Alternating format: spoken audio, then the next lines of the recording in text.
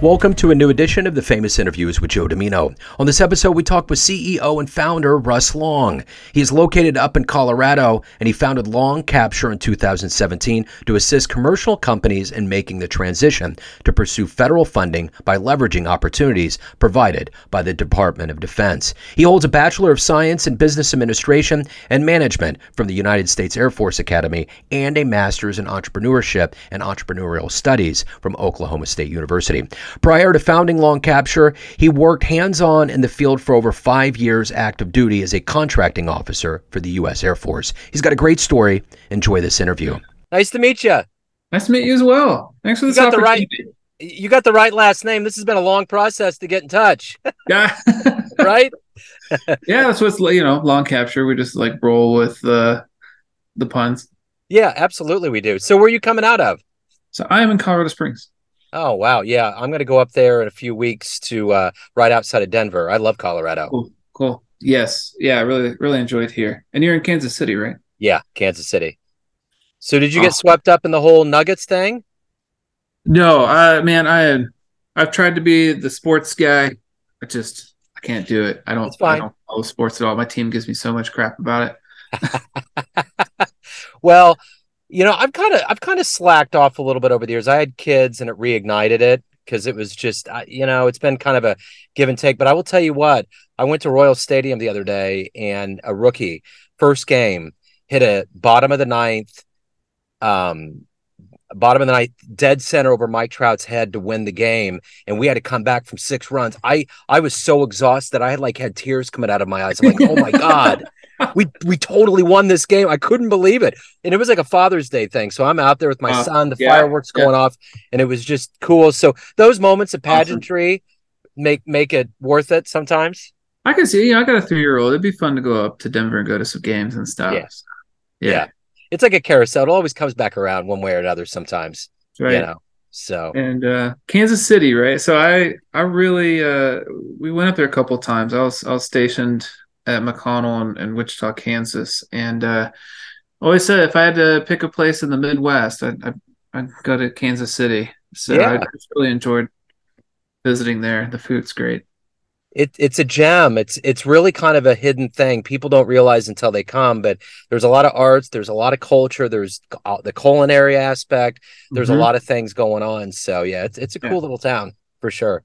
But it never outshines the majesty of seeing a mountain. Every time I get up there, I'm like, God, I'm landlocked here in Kansas City. I don't see anything.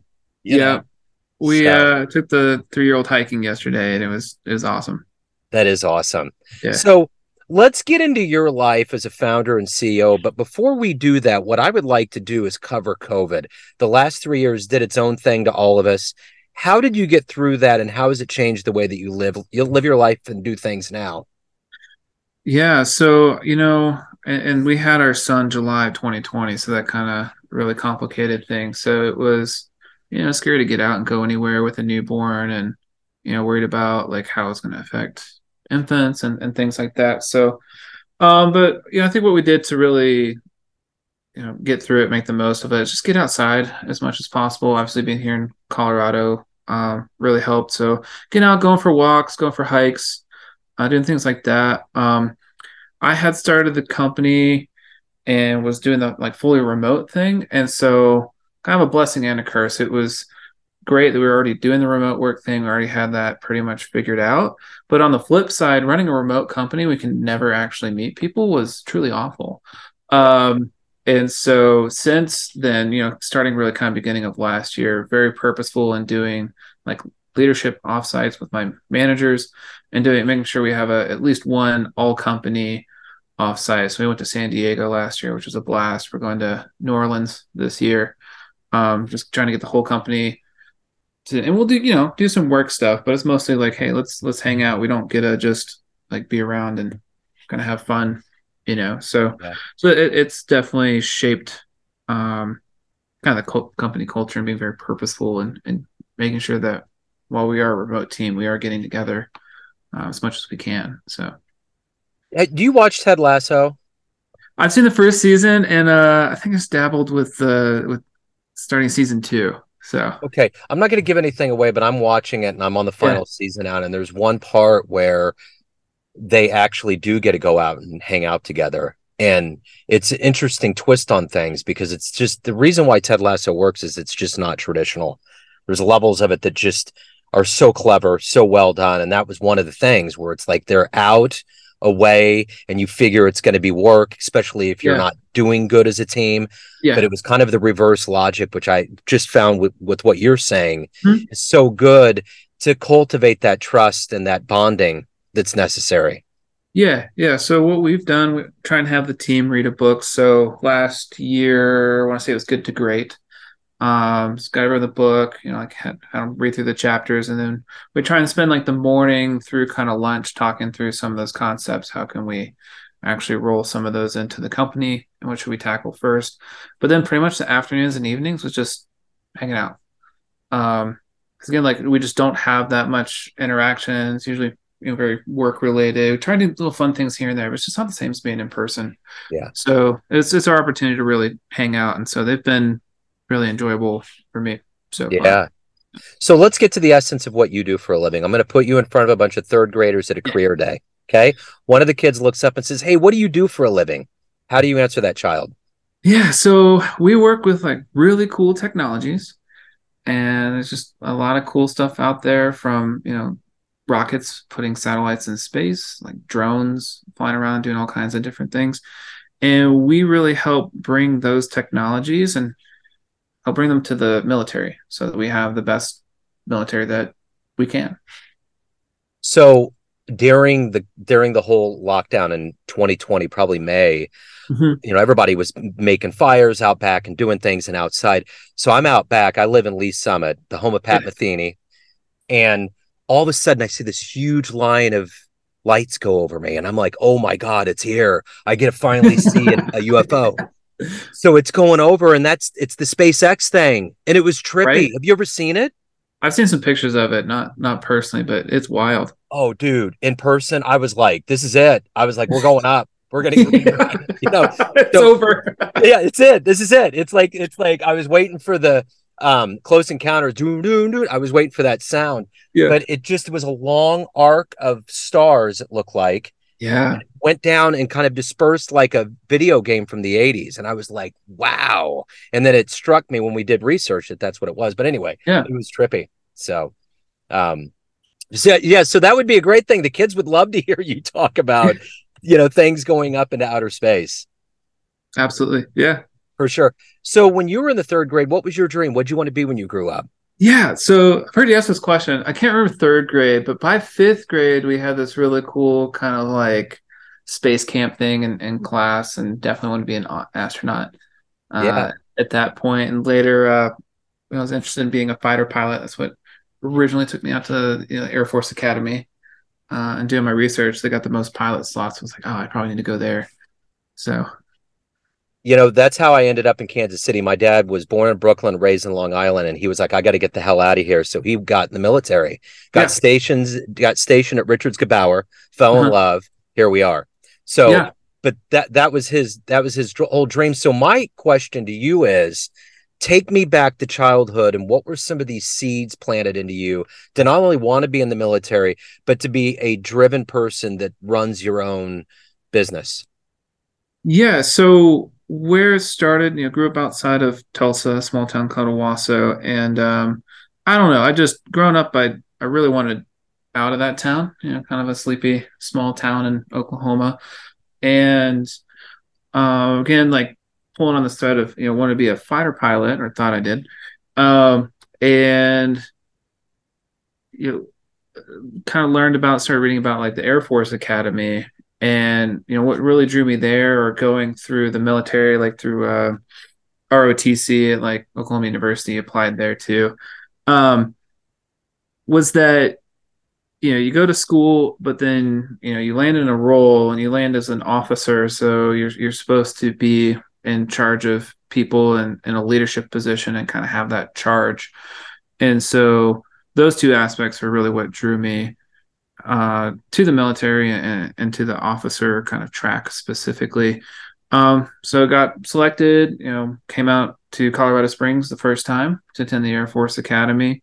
The reason I went and the reason I stayed were very different. Totally switched from like engineering to a management track. And actually, I had an entrepreneurship class at the Air Force Academy. It's been fun to go back and I got to see pitches a couple months ago as the recent cadet class, which was super cool. Yeah. Because it was like my first entrepreneurship class. I felt like I had a name for some things that I was interested in, and a couple things I'd done in like middle school, high school. It was like, oh, this is a thing. So I dabbled with some ideas. Ultimately, joined the Air Force to see the world. They sent me to Kansas and New Mexico. Similar story to I think your dad. So of all places I saw, I loved Colorado the most. Wife and I moved back here when I got out. Yeah, I really wanted to take more ownership than they really would let me. It was very bureaucratic. And I was in the contracting and acquisition career field, so it's very different than being an operator, being boots on the ground, doing the mission. I was just buying refrigerators and janitorial services and things.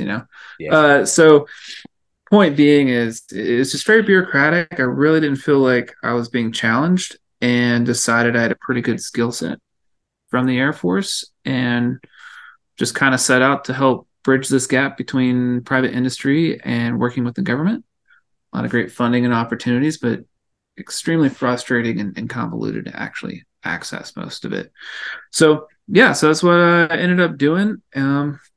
Started the company, was a year and a half before I could afford to hire anybody. And these days we're about 20, 21 employees. So continuing to grow. So yeah, that's just a quick overview of the story, Joe. Yeah, no, for sure. So what's the drive for you? You're obviously highly driven. You have employees, you have a lot of things going on, but what is the fuel in your tank? What gets you moving every day? And I feel like that's really changed. When I first got out of the Air Force, I felt like almost like a chip on my shoulder. Like, I didn't have, anytime I'd bring an idea or an opportunity to leadership, it was just immediately shot down. So it was like kind of starting out, and it's like, hey, I can do this. Like, I can figure it out. Felt like maybe I had something to prove. These days, like, I feel like I've kind of proved it, and I'm really excited to see where I can continue to take this, and I really enjoy that challenge. Like, I know how to go from, kind of build the initial company and initial idea, but what I don't know is how to go from 20 employees to 100. So that challenge of doing something new, really pushing myself to become a better leader, better processes and systems, which again, I truly hated when I got out of the Air Force, and then have had to come around and understand that like there's a healthy amount, there's a right amount. And so what is that? And the other piece that I really enjoy is just giving opportunities to the people that work with me. It's been pretty wild to see how much some people's lives have changed as they've come along this journey with me. Starting as a virtual assistant at 5 hours a week to being, my COO in one example. But I just keep seeing like the better we can do at long capture, and the more we can grow this, the more opportunities for growth for my team members. And I see a lot of them like hungry for that, like stepping into it, and it gives me a lot more joy and satisfaction these days than I'd really anticipated. So Yeah. So who's been kind of a hero for you in your life? yeah, I knew you're gonna ask this question of listening to some of the other episodes, and like I remember people asking these kinds of questions growing up too, and I never really had someone that I'd say is like my role model, or like, oh, I really aspire to be that person. I'll say who's been most influential as of late has been Craig Rochelle. So he runs Life Church. They got a bunch of different campuses. They kind of have this like remote aspect to their churches, and so he's got a leadership podcast, and that's been a tremendous resource for me, and something that I do with the team. We do a leadership lunch virtually, Yeah. once a month, and it's usually those episodes. So that just his thinking and information and resources on leadership, I think I've had probably the most kind of profound impact out of any individual for me and for the company. So maybe you already answered it, but if you can meet anybody out there that's alive on the planet, spend some time with them, who would it be? Who would you love to meet? Great question. It would be great to sit down and chat with Craig. On one hand, I do feel like he's done such a good job, like putting out information, resources, books, podcasts, that it's like, I've got a lot of that information from him. So I'm trying to think if there's anyone else currently alive. Because We could go back. We could do both alive or not here. I was thinking about it again, listening to some of the other episodes, and I've read some books on Theodore Roosevelt lately, and I just feel like that'd be quite the character to meet. Yeah, I'm just trying to think if there's anyone else current. The Dalai Lama. Read some Yeah. books where it's like interviews between him and Desmond Tutu and stuff, and like that was just Yeah. it's had a pretty big impact on my life as well. So Yeah. So for all the things that you've done up to this point, what are you the proudest of? getting this started with just an idea and a laptop, we've really been able to do a lot. Work with hundreds of tech companies. But again, I got to go back to, I don't know. It's about the people to me. So being able to provide a much higher like standard of living, a lot of great promotion opportunities, bonus opportunities, like things like that. Um, and just people that for other so I've hired a lot of military spouses because we really do the fully remote things. They're moving across the country. We've got one in Japan right now, and so seeing a lot of these, mostly women, have an opportunity for career progression for the first time, and really own and jump into those roles, like that's been probably one of the most rewarding things. People were doing Etsy, or just kind of other random jobs because they end up in the middle of nowhere, with their spouse. So there just like weren't that many options. So that's been really cool to see, is that impact. What's been one of your most memorable client success stories that you've been involved with so far with your company? So I actually want to go with a client, a not client success story, because I don't know, it just made such a really big impact on me when we had the conversation. So I was out at Space Symposium, huge conference, 15,000 people or something like that in Colorado Springs, and just ran into someone. Honestly, didn't really remember them. I just spoken to like an accelerator, small business accelerator, a couple of years ago, and they just stopped me to say, "Hey, thank you. Through your talk, we learned about this really big program. It's a $15 million award." And based on your talk, like we went and applied for it, we won it, and last week we put a satellite in space, in large part because of that funding. So like we've done a lot to bring down barriers and help make the Department of Defense and federal government just more approachable.